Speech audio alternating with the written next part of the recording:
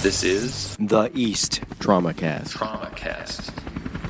With your moderators, Kevin Pei from the Yale School of Medicine, Dave Morris from Intermountain Medical Center in Salt Lake City, Utah, and Matt Martin from Madigan Army Medical Center.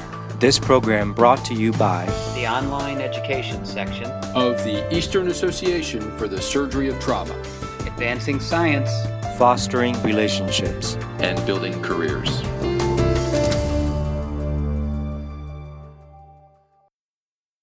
Hello, everybody. Welcome to TraumaCast. This is Kevin Pei, your TraumaCast moderator, and along with me are co-moderators Matt Martin and Dave Morris. How's it going, guys? Great, thanks. Happy to be here. Great. We have two fantastic guests today, Dr. Charity Evans and Dr. Nicole Stassen, and I'm going to ask them. We're really glad that you guys joined us.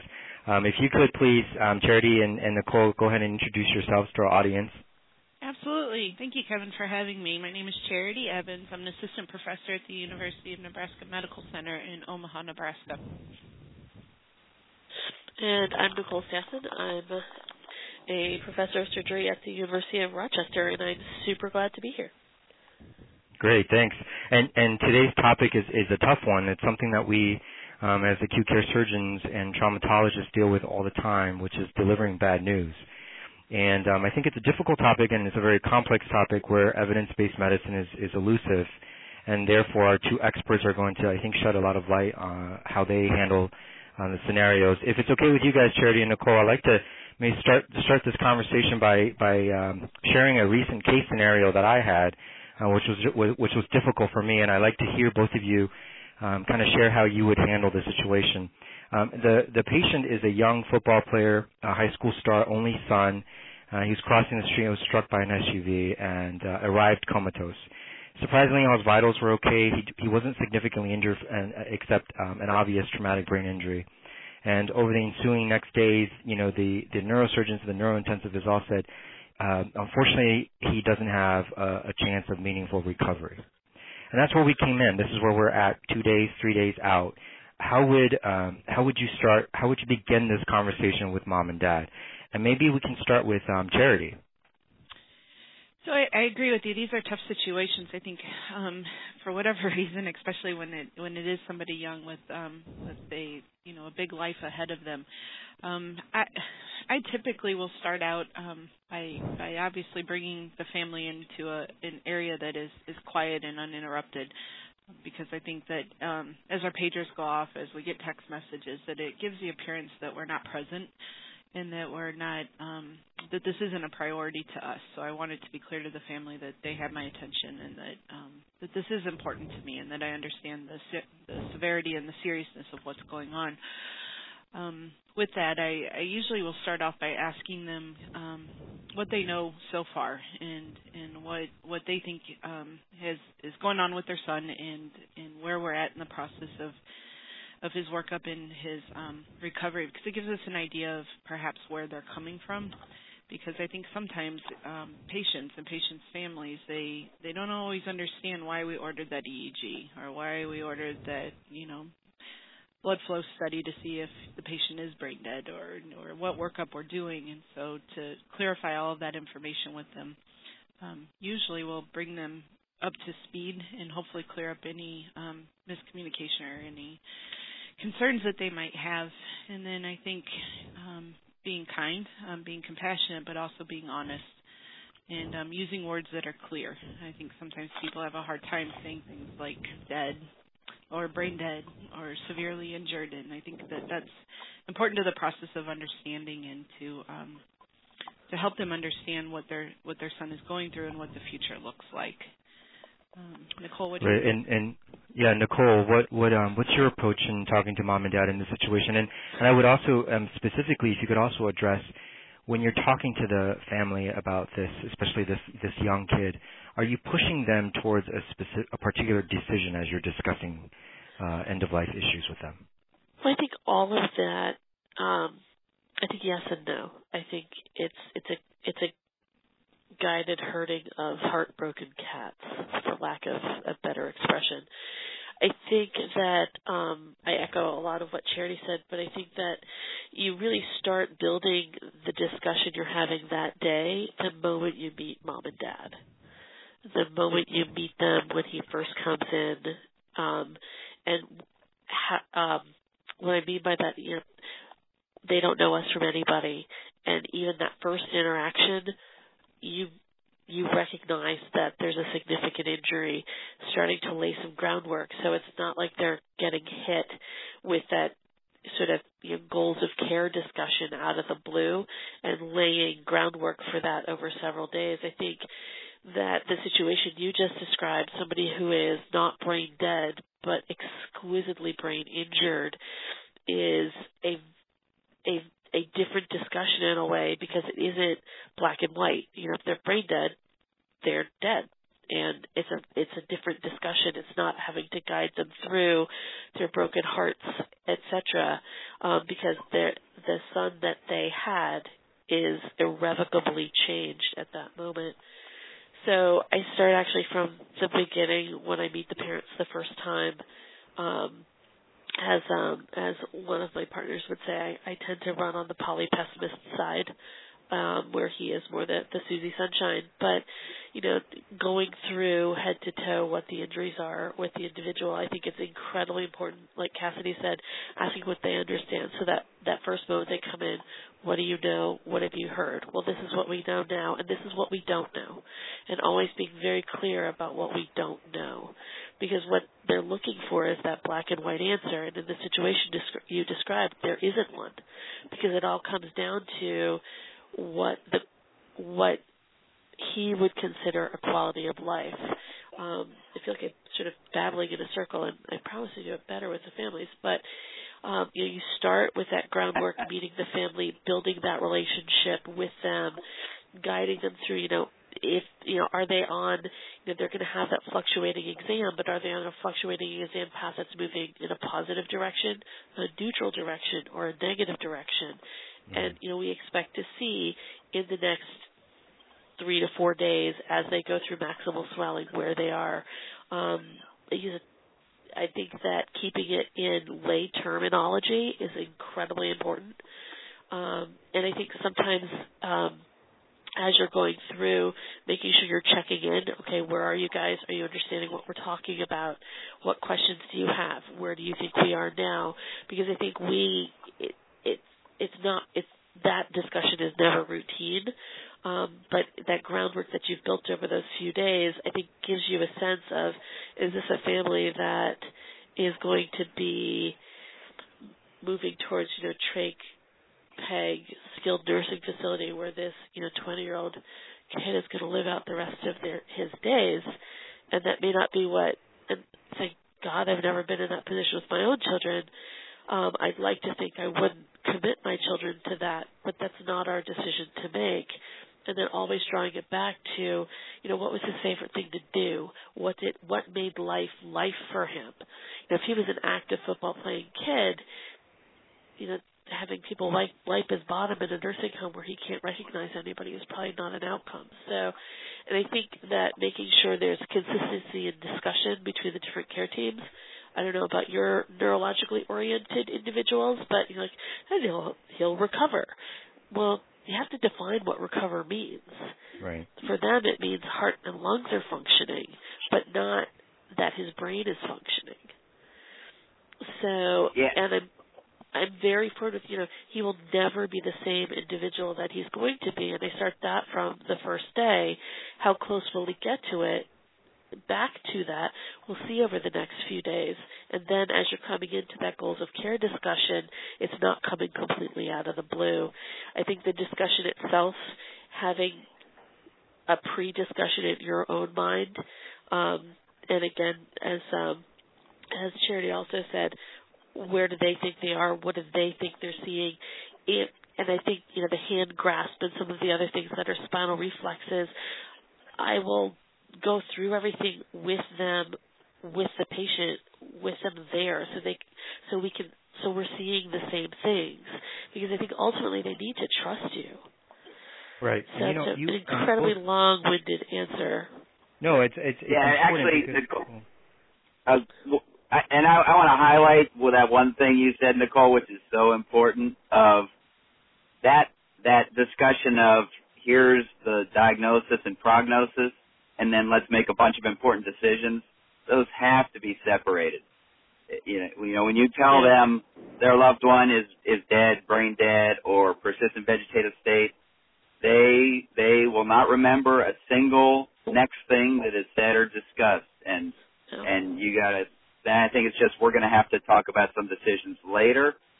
But, you know, now let that sink in, let you deal with that, let you think about that. I think that's so important. And when you go right into now make these decisions, that's a bad way to approach it.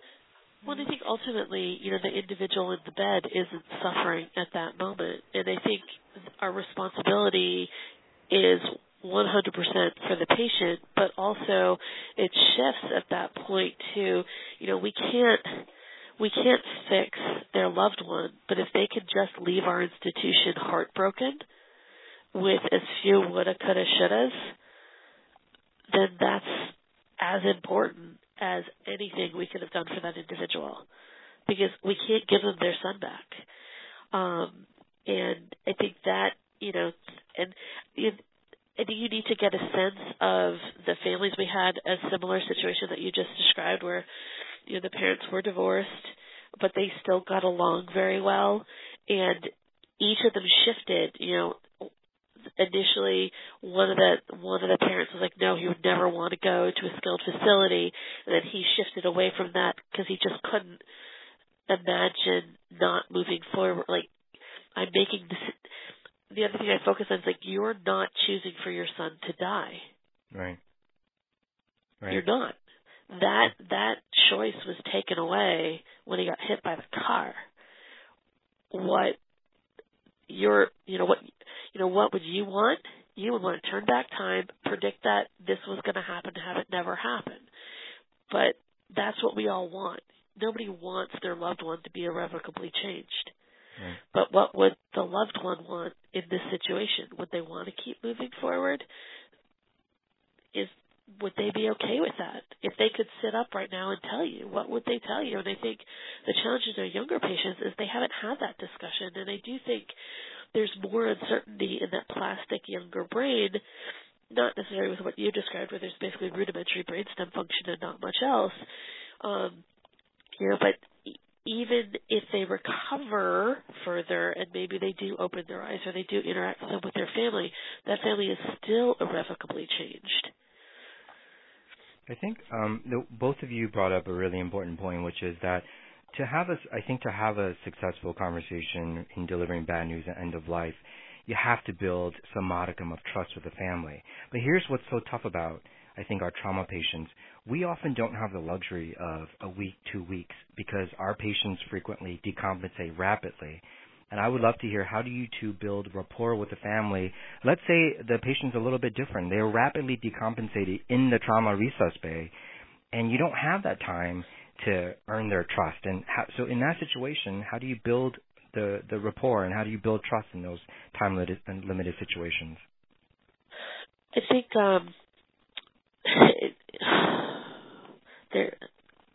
it's awful is what it is. It's awful. I think sitting down, making eye contact, if you know the individual, finding out the individual's name so you can refer to them by name. I mean, here our trauma names are ZZ, some city, and a middle initial. Asking what they were like as a human before. So it's not, hi, by the way, I'm Dr. So-and-so, your son's dead.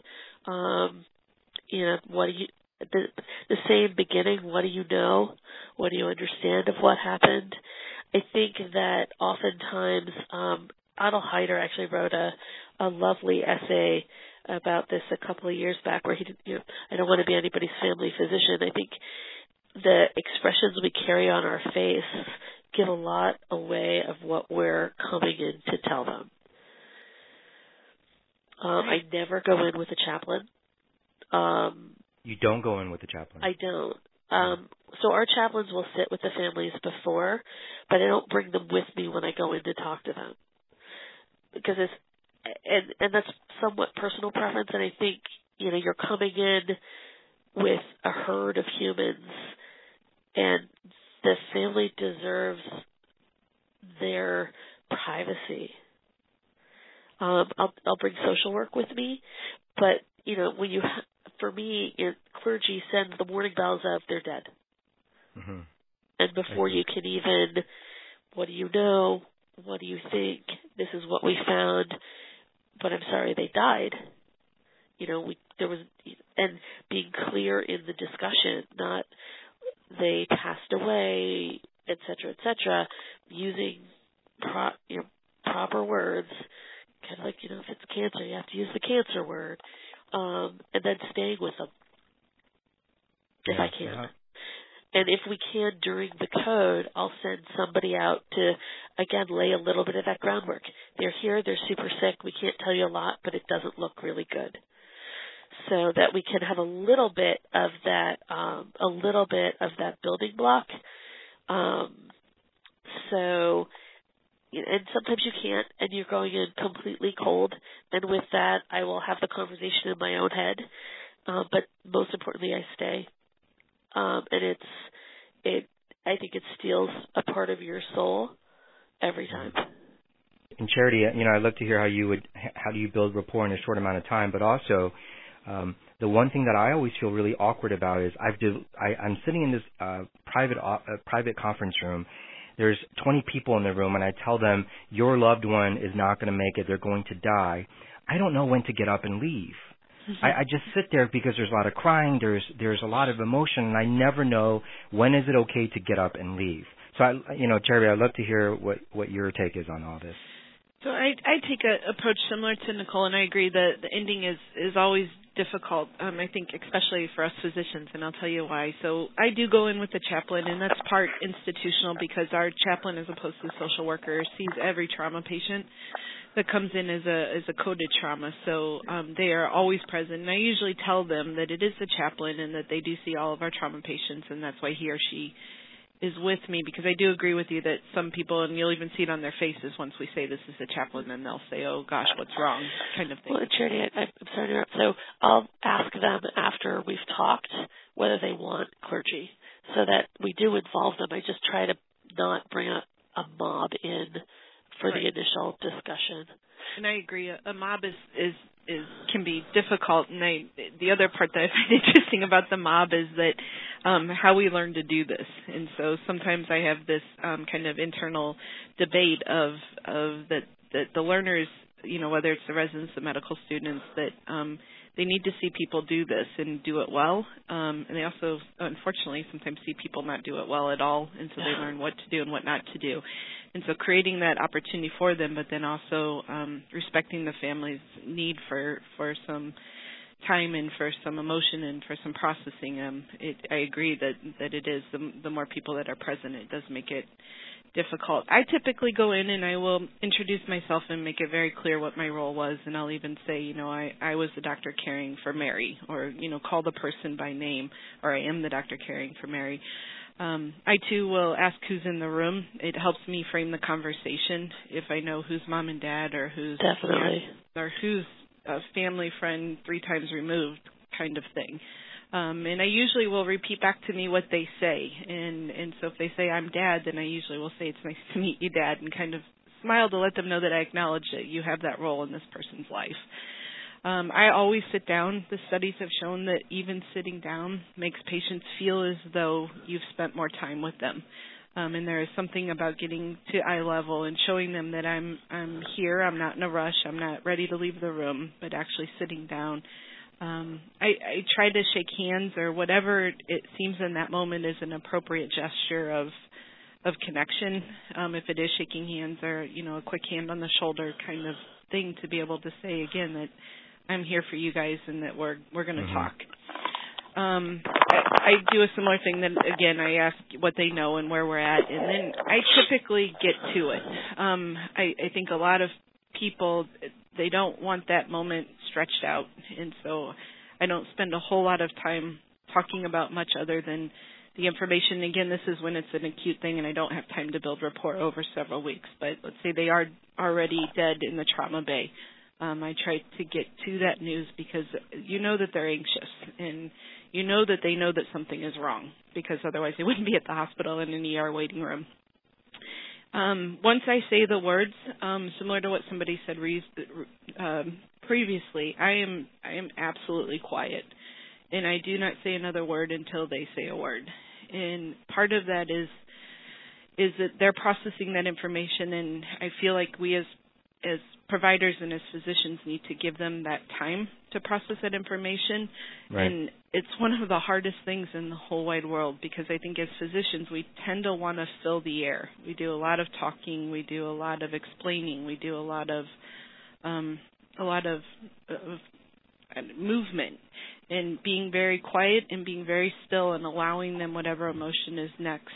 Sometimes I think is one of the hardest things that, at least for me in this situation. Once they say something, then I reopen the conversation. And I often routinely apologize and say, I am very sorry that you're going through this. And obviously I can't change the situation. I wasn't the one who shot him or the one who, car that hit him. But I am sorry that they're going through this. It's not how it's supposed to go. You're not supposed to lose a child. You're not supposed to lose your loved one. And then as far as leaving, again, I typically wait until they have some sort of closure statement. Usually patients will say, well, thank you. I know you did what you could, or, can I see them? Or there's some transition towards they're ready to move on. And other than that, I usually stay, because like Nicole said, I think being present is probably one of the most important aspects of this. Have either of you been in a situation, because I personally have, where you are the bearer of bad news and you are doing it to the best of your ability, and yet that has impeded or that has somehow negatively affected your rapport with the family, and now you're seen as the bad guy. You're the one who wants to pull the plug, and you're the one who isn't trying everything. Have you guys been in that situation, and how do you deal with a family like that? Absolutely. I think that there are going to be families, and I think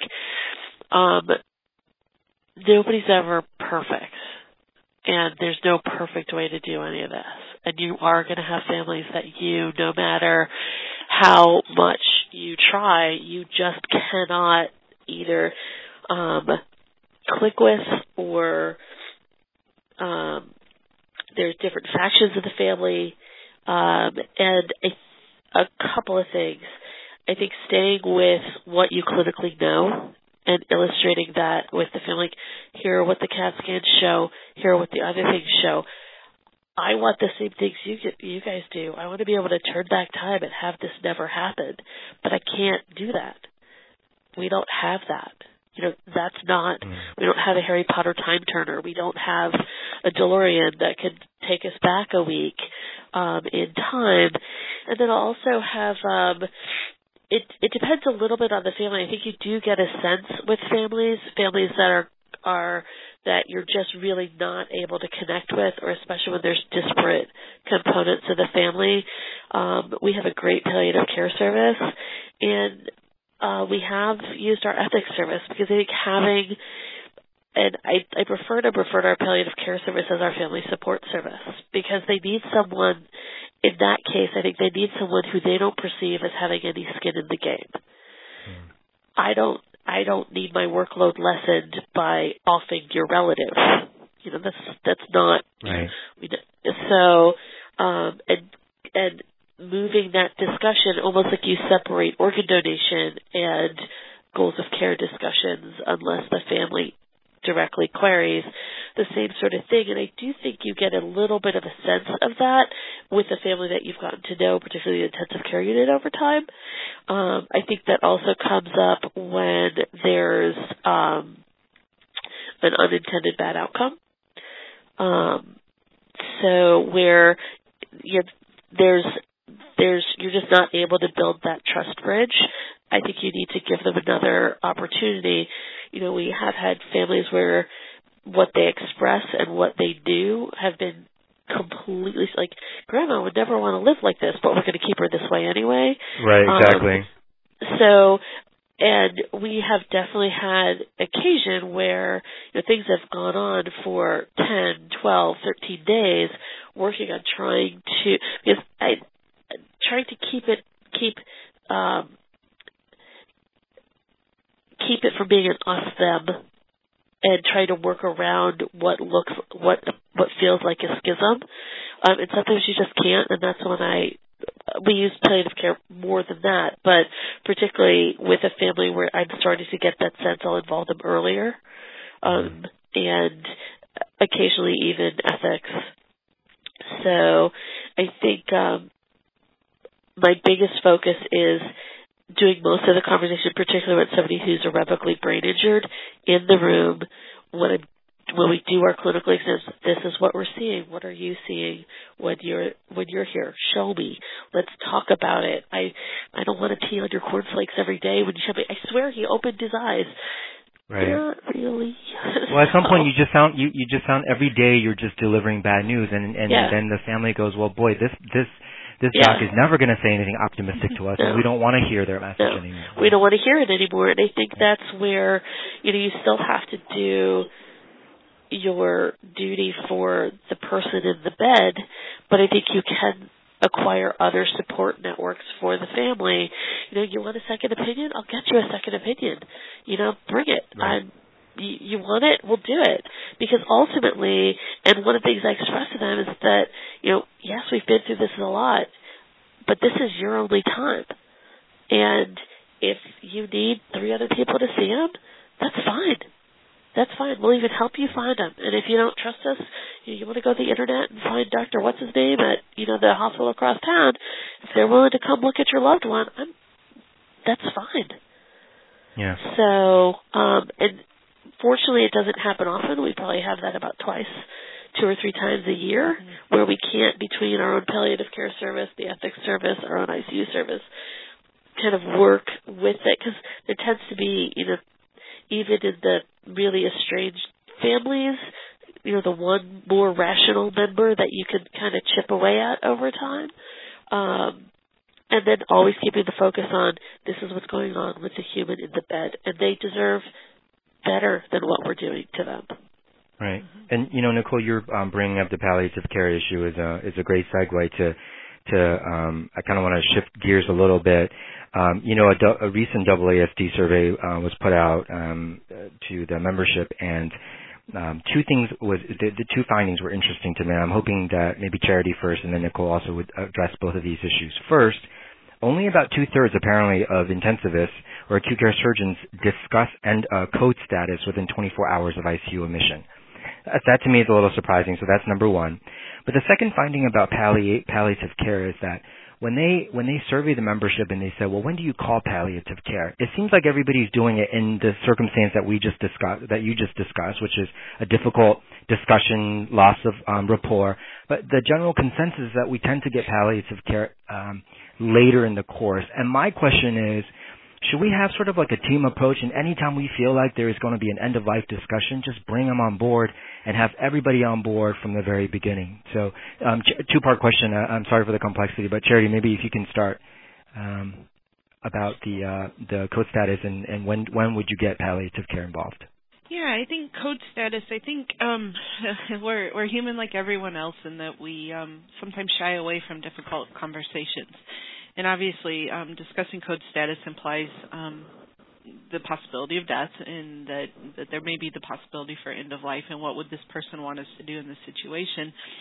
And I think that we fear that, at least for me, I shouldn't speak for the masses, but that even having that conversation will imply to the person that I foresee that this could be an outcome. And in all reality, I realize that that's an outcome for all of us. However, it seems that when it's being threatened that moment in the ICU, that people say, well, you think that they're going to die. I tend to have that discussion much more quickly when it is a very severely injured person or a person who is very, very sick. And again, that probably isn't fair, because then we get ourselves in trouble later when the person doesn't do well, and then we need to have the discussion. So I think that they're finding that we don't discuss it early, probably because we're not as comfortable with it. And I think that we should be, because I think that we do owe that to our patients. It also, and I often will tell patients, when I do have that earlier discussion that, this is where we're at, and, the person is currently stable, but if their heart were to stop, what would they want me to do? And I often will tell families, I don't want to call you at 2 a.m. when this happens. I want to talk about this when it's calm and when we can have an actual discussion about it, as opposed to calling you in the moment and saying we're currently doing CPR. And so I, frame it in saying that this is in part planning, and we want to all be on the same page so that there's no surprises. Palliative care, I think, is a similar thing, that describing to a family what palliative care does and what that means. I notice at our institution we tend to call for help with clarification of plans, when, similar to what Nicole said, when a family statement doesn't match what they're actually doing. So to say that grandma would never want to live this way, but then to ask us to trach and peg grandma, that there's a discourse there, and that maybe somebody else involved in this would be able to provide some clarification. And I do agree that they do come in as a great adjunct to what we do, because it is another set of eyes. Their approach is a little bit different, and I think that helps to be able to have somebody who comes in to talk about comfort and about pain and about goals of care and goals of life, whereas I think that we come in obviously with the intent to help and to hopefully cure or recovery. And so I think it does add an additional. But I would agree that a more multidisciplinary approach probably is the better approach. Right, and to piggyback off your earlier point about palliative care. So if it's true that, let's say, 1/3 of the AAST membership who participate in the survey are uncomfortable discussing code status and end-of-life issues, then isn't that an argument then to get palliative care early on? And furthermore, both of you had mentioned, as well as Matt, this sort of separation of discussion of the current status of things and delivering the bad news and wanting some sort of a decision to be made. Wouldn't that be a perfect opportunity for us as the primary care providers to say, here's what's going on medically, and then have the palliative care team come in and handle the decision portion of this? I don't know. What are your thoughts about that, Nicole? I think a couple of things. I think to address the code status question that you'd asked, I think that we're much faster with it, at least in our unit, with the elderly person. The one who's admitted for rib fractures, they're not intubated, but they're sort of towing the line. I think we're pretty quick with those. I think we're much slower with the younger individuals, and much for the reasons that Charity said. You don't want to start the conversation in the first 12 hours when they're just processing the injuries of their loved one with would they want their heart restarted? And I think we make that assumption that they would, whether that is right or wrong. And really you should have the formal discussion. The other thing, and I'm sure most forms have them as well, whenever I have that discussion with a family, we have a tick box where it can be verbal and witnessed, so they never have to physically sign the form. And that's actually something that was suggested by one of our palliative care nurse practitioners, so they never have to have the visceral memory of signing the form to not resuscitate. Oh, that's really interesting. So, and as I thought about it, it's like, that's a pretty, I'm signing for my mother to die. No, right. You're not. You're not. When I start with those discussions, one of the analogies I use is, everything in our intensive care unit is a crutch to extend life and to get them better. But at some point, it's no longer a crutch.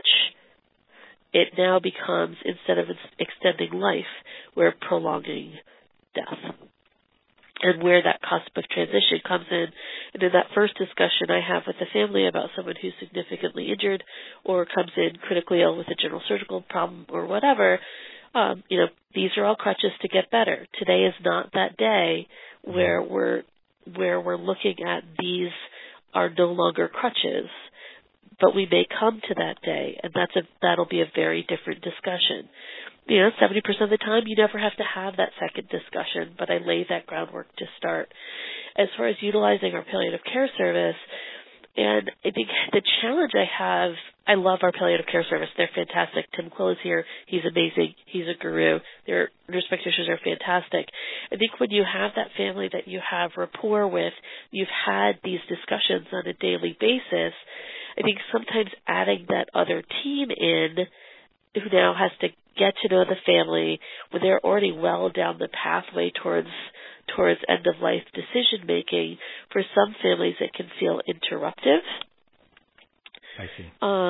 So I think that's why I tend to delay or utilize it in the family that really is disparate and we're not able to navigate it on our own, much like you would use, your transplant surgeons for a heinous, liver whatever that you can't manage. The same sort of thing, taking it as far as we can and then involving the consulting service thereafter. I think if by policy is a lousy word, but I can't think of a better one right now, but if by routine everybody was screened by our palliative care service, that would probably be beneficial. But I think, and maybe it's a little bit of snobbery is also not the right word, but it's like, hey, I've been doing this for, almost 20 years, and I've had a lot of end-of-life discussions with families, and you know what, I'm pretty good at it.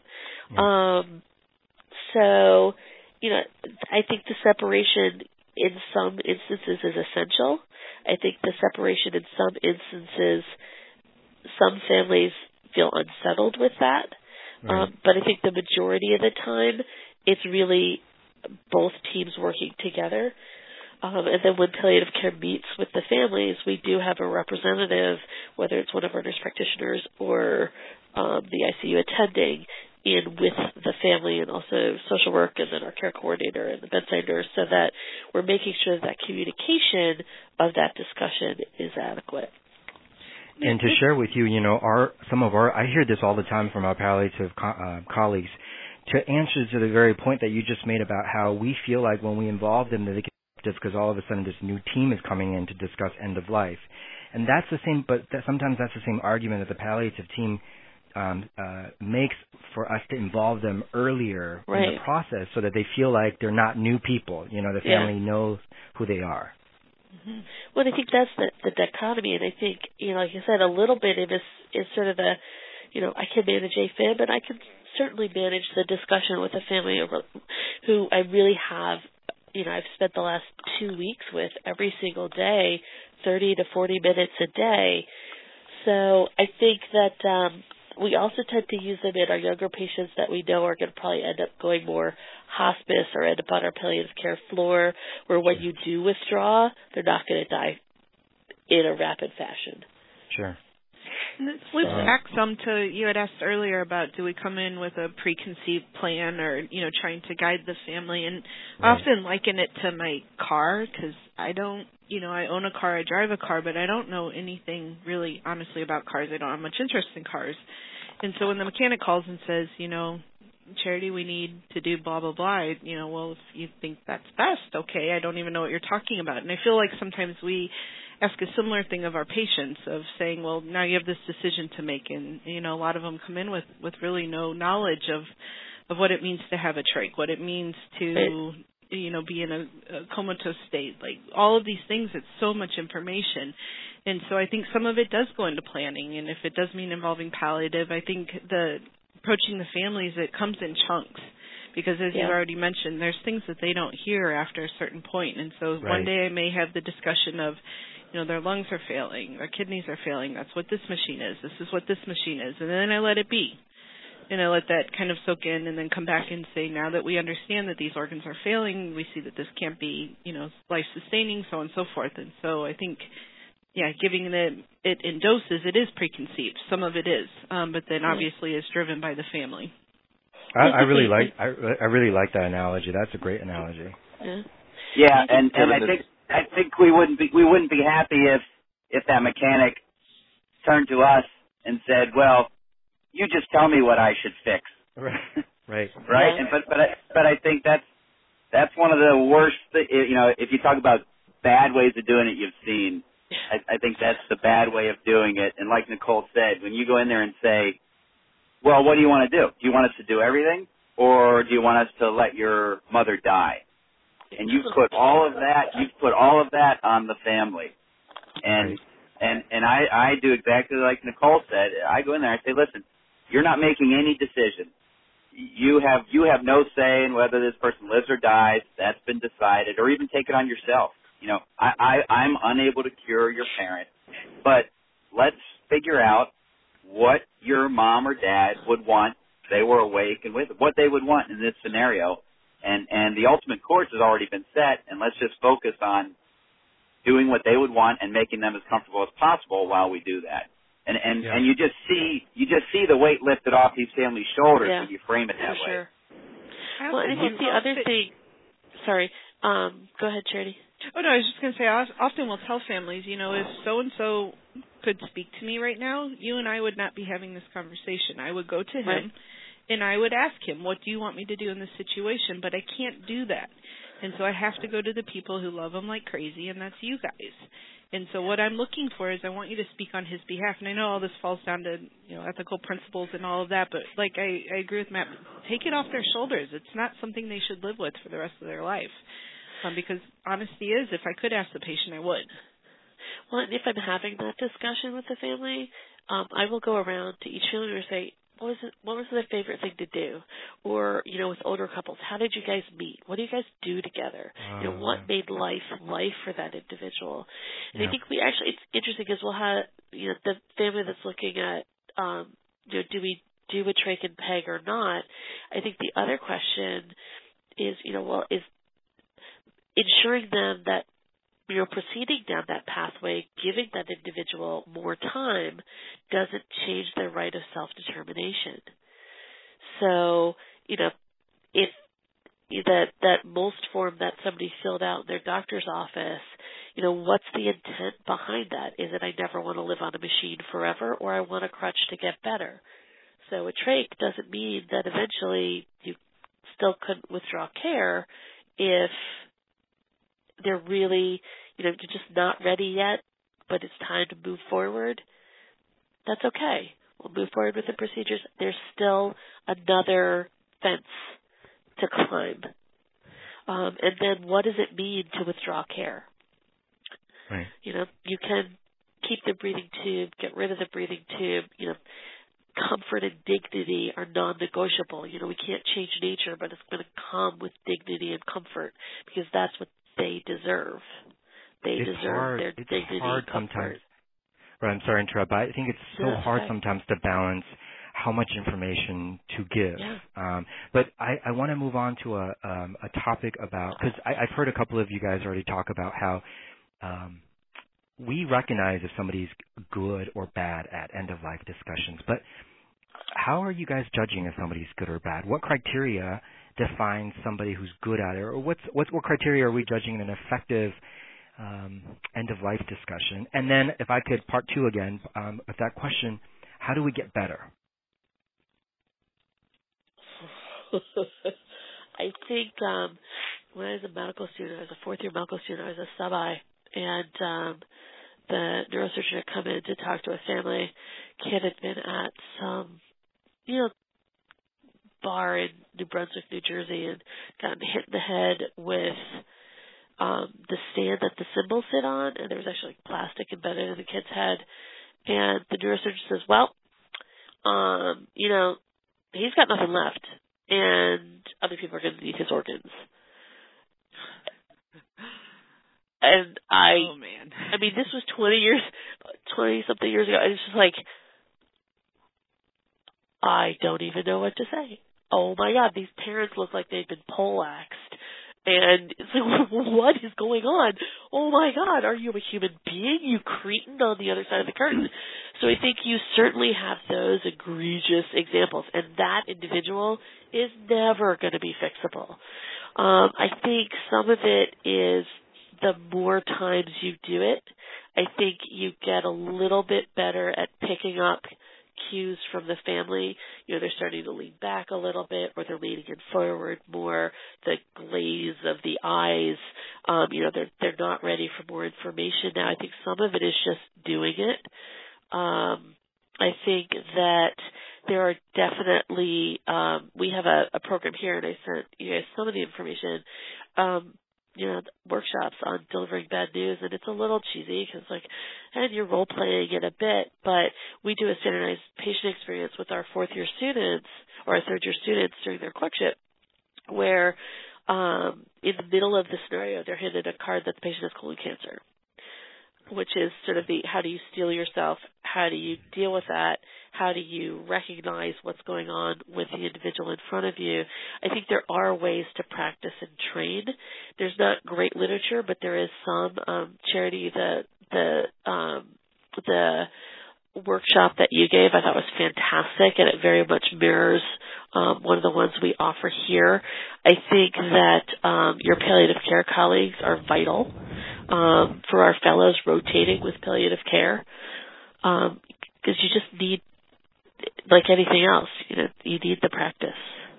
I think start early, please start early. Yeah. The medical students, you're going to have a subset that they're good at it. They're always going to be good at it. Right. They're good people skills. They're empathetic and it works. And then you have a group that I think can be trained. They can hone those skills and they can move towards it. They just haven't seen it enough. They haven't experienced it in their own life. And they haven't seen it played out. So the thought of even going through it is very gives them a lot of anxiety. And then there are people that they're really not good at it. And I would like to think that we can help all of them. So I think it starts early. I think that we do need to address this in the medical schools, which is why we created the module that we did. It's one that we give in the third year, and start that conversation of, you guys are going to be asked to do this in about another year. You're going to get that call that the family's in the waiting room, that you need to go talk to them. And so how do you do it? And give them actual steps. There's several mnemonics that are out there, NERS, spikes. There's several papers that have been written on, having a systematic way of coming to this conversation, prepping yourself, setting up the environment, assessing where the patient is at, giving the news, and then, creating some sort of strategy or plan to give them an idea of where we're going from here. So I think that training them early on, and then there are several assessment tools. So we have one that one of the internists here, Dr. Richards, uses, that she basically will carry this around with her, and when she watches a resident have an encounter, she pulls this out and starts an assessment. And it basically is things like, did you address them at eye level? Did you introduce yourself? Did you appear rushed? Did you use medical language? Or, did you speak at the level of the patient? And then uses that opportunity to say, okay, let's talk about how you did. How did you think that went?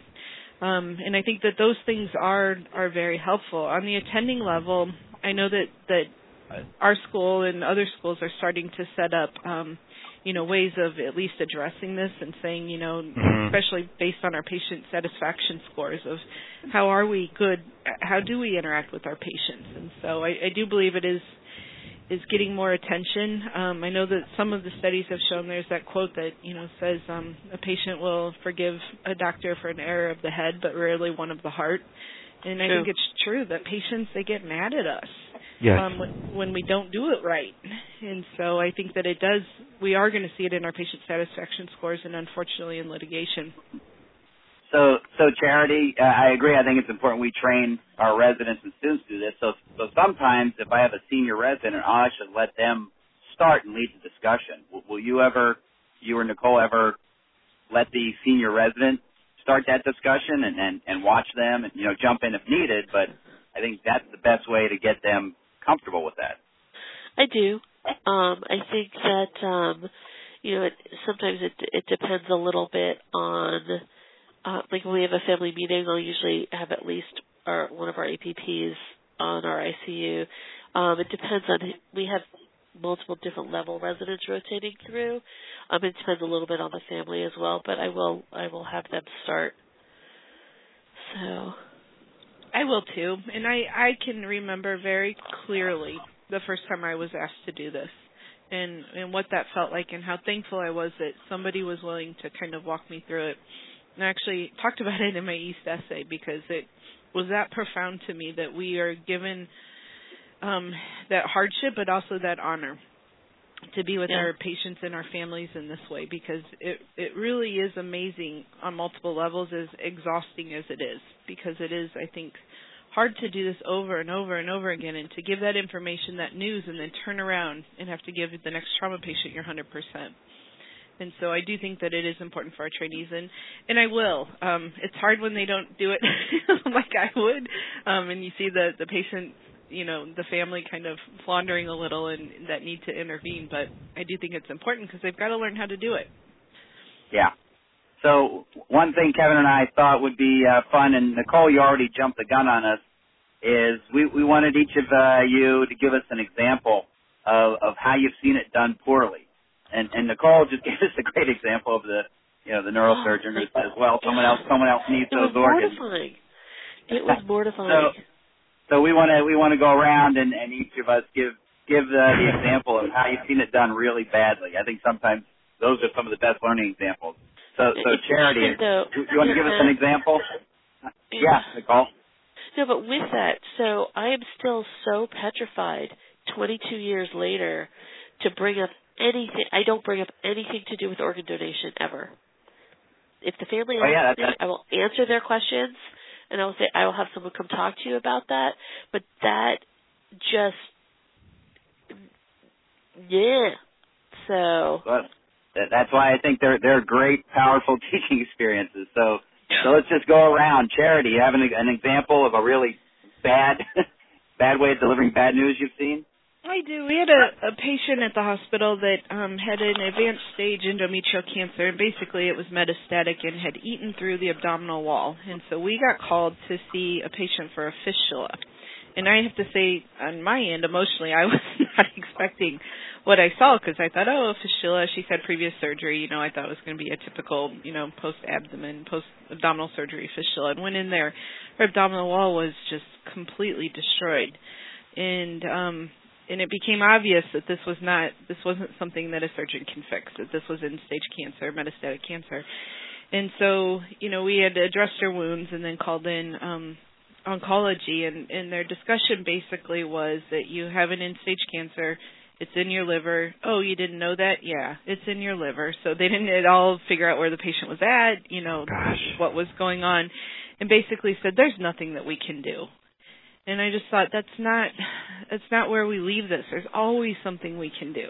So I can't make it better. I can't make it go away, but I can walk this with you. I can take this journey with you. I can make sure you don't have pain. I can try to clean up these wounds because there's, green succus everywhere. And just to hear him say that there's nothing we can do and that we should call palliation, and she just kept shaking her head. And I finally asked her, I said, do you know what palliative care is? And she said, no. And I just thought this is not going in the direction that we would want, and so I didn't want to be disrespectful to a colleague, waited for him to somewhat finish, and then he left, and then I said, okay, let's start over here. Let's talk about this again, and explain to her, yes, we can't give you chemo, but we can do this, we can do this, we can do this, we can help you get home. I know that's important to you, all of those things, but just to hear somebody say there's nothing we can do for you is hard. All right, how about you, Kevin? Well, I witnessed a surgeon who operated on somebody with a perforated viscus and came out and literally said to the family, your dad is effed. And it was silence. Wow. There was a silence of awkward silence. There was a sad silence from me. There was a shocking silence from everybody, and nobody knew what to say. And it was probably one of the times where I finally first time I realized that not all surgeons are good at delivering bad news. Because I got to tell you, before witnessing that, I always thought, especially us acute care surgeons, because we deal with it all the time, I always thought, you know what, we're pretty darn good at this because we do it all the time. And that's when I learned it's not the case for everybody, unfortunately. How about you, Dave? I'm paraphrasing here, but I think the phrase was something like, your dad is going to die. He can die in an ugly way or he can die in a peaceful way. Which would you like? Oh, jeez. Well, it's interesting, right? Because not everybody has to die with a scar on their abdomen. And I think that is an important concept to bring through. Like they don't have to die in an operating room. But there's so much better ways of working that in than that. Holy monkeys. Yeah. And I'll throw mine in, which is kind of the opposite point. If you're going out to talk to the family and they have no idea what's been going on, and the patient is okay or alive, you generally want to lead with that. Yes, definitely. And I saw somebody we operated on for multiple gunshot wounds, but was fixed everything, was doing okay. But we walked out, and the surgeon I was with spent about 20 minutes going through. Shot here, severely injured, horrible, a lot of blood loss. Literally 15 minutes of everything. And then at the end, Oh, and so he's going to the ICU, and he's okay right now. And literally the family, I just remember, was furious because they were sure by that point he was going to say, "And your son died." And just at the end, I just remember them, and I'm thinking the same thing of all they wanted to hear was, "Your son is okay," and then all the rest of that. So that's kind of the flip side of deliver the good news up front, and don't prolong them when they think their son or daughter could possibly be dead. Yeah, it's interesting. absolutely. I always lead with that when they're alive, but I never lead with they're dead. I always do the long build-up when they haven't survived. Exactly. So, yeah, I could see how that would be just a touch unnerving. Nicole and Charity, I have to ask this question because it's something that we don't, I know we're running a little over, but this is an important question because we rarely talk about it, which is, let's flip the tables here and say, what's the emotional toll on the provider? Somebody who is constantly having to deliver bad news. And, briefly, please, share with us, what are your experiences? How do you deal with the emotional toll of having to do this on a fairly frequent basis? I think that every one of them steals your soul. And one of the things I tell our trainees is that the day you're not affected at all by telling a patient's family that their loved one is irrevocably changed, whether they're still alive and irrevocably changed or dead, is probably the day you need to quit medicine. I do take our trainees, especially our medical students, when it's the first time they've ever experienced that, or through there, and everybody deals with it a little bit differently. I tend to internalize and eat ice cream, and then count on hugs when I get home. And like my husband can tell when I walk through the door, when I just need, 45 minutes of no humans. I think we're very good at compartmentalizing and then moving on to the next patient, but I think we're very bad at taking, that graveyard of souls and truly processing that. Yeah. Without it becoming a weight that overwhelms us. How about you, Charity? I think talking about it is so important. I've heard it said before that the doctor's lounge is the surgeon's haven, and you can hear us talking about things and about cases and about people, and I think it's a way of working through it, whether it is, the doctor's lounge or your partner's office. I often will plop down on the couch and say, "Oh my gosh, what happened last night?" and talk through it. So I think that the actual debriefing process, whether it's formal, which is helpful to the team, or it is informal with a friend and somebody that you trust, a spouse or a partner, is helpful. I think weighing the good with the bad. So we took an oath and we signed up for this, and we feel the responsibility that we are here to help. And when we feel like that we didn't achieve that because of the patient's disease or because of what happened, I think that we remember that. And I think that our listeners all could probably close their eyes and see that face of that patient that they still think about, that they know that person didn't survive and how hard it was for them. But if we weigh that against literally the thousands of patients that have been helped, within our own practices and, for the East members at large, it's an enormous number. And so I think that remembering that and remembering the patient that went to rehab and came back and you see their picture in the ICU and remembering the good that we did helps to at least offset that feeling like, I wish that person would have lived kind of thing. And then lastly, and I tell our learners this, the medical students and residents, is be present, because that connection with those families and with the treatment team and everyone that's involved, I think is what helps us get through it. And my concern is sometimes, especially our learners are intermittent, and they don't see that after the person died that the mom came and hugged us, and that that we got to laugh about that patient's life and who they were and how silly they were and all those good things. And so I think that being present and being a part of the process is actually quite helpful.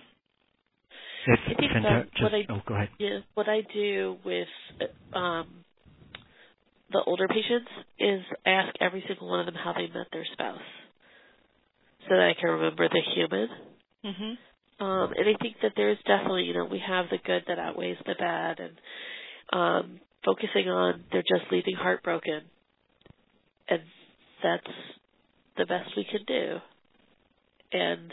But I do think that you need to process it. You can't just, I think like I said before, we're really good at bottling it out, but if you don't, like you just said, Charity, talk to somebody about it, that pressure valve is going to blow, and that's not good for you. That's not good for your family. That's not good for your partners. That's not good for your patients.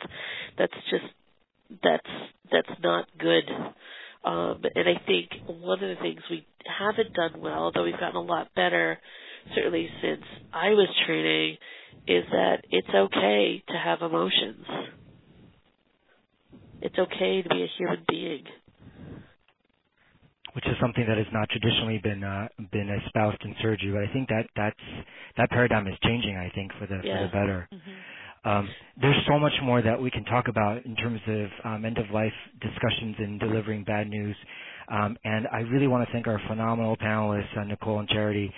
You've really given us a lot to think about, and hopefully will spark some surgeon scientists out there listening to push forward the science of communication and in medicine, and especially as it pertains to delivering bad news. With your permission, I would like to close with a quote from a renowned oncologist who writes a lot about breaking bad news, the late Dr. Robert Buckman, and he said that the skill and effort that we put into our clinical communication does make an indelible impression on our patients, their families, and their friends. And if we do it badly, they may never forgive us. But if we do it well, they may never forget us. Mm-hmm. And thank you, too, for so much for joining us today and sharing your experiences with us. For our audience members, thanks for joining us. And, again, there's so much to learn. And for more information on improving communications in difficult and critical patient care scenarios, please visit our very timely East Literature Review for February on our website, www.east.org. Thank you, everybody, for joining us. Thank you, Kevin. Thank you, Kevin. Thanks. It was great. Yeah, thanks, Kevin. And that wraps up another edition of TraumaCast, brought to you by the East Online Education Section, the Eastern Association for the Surgery of Trauma. You can check out all the great educational and career development resources available on the East website at www.east.org. And make sure you subscribe to the TraumaCast series so you don't miss any of our exciting upcoming programs and interviews. So if you're searching for cutting-edge science and research, professional education, networking and building relationships, and career development, remember that all you need to do is look to the East.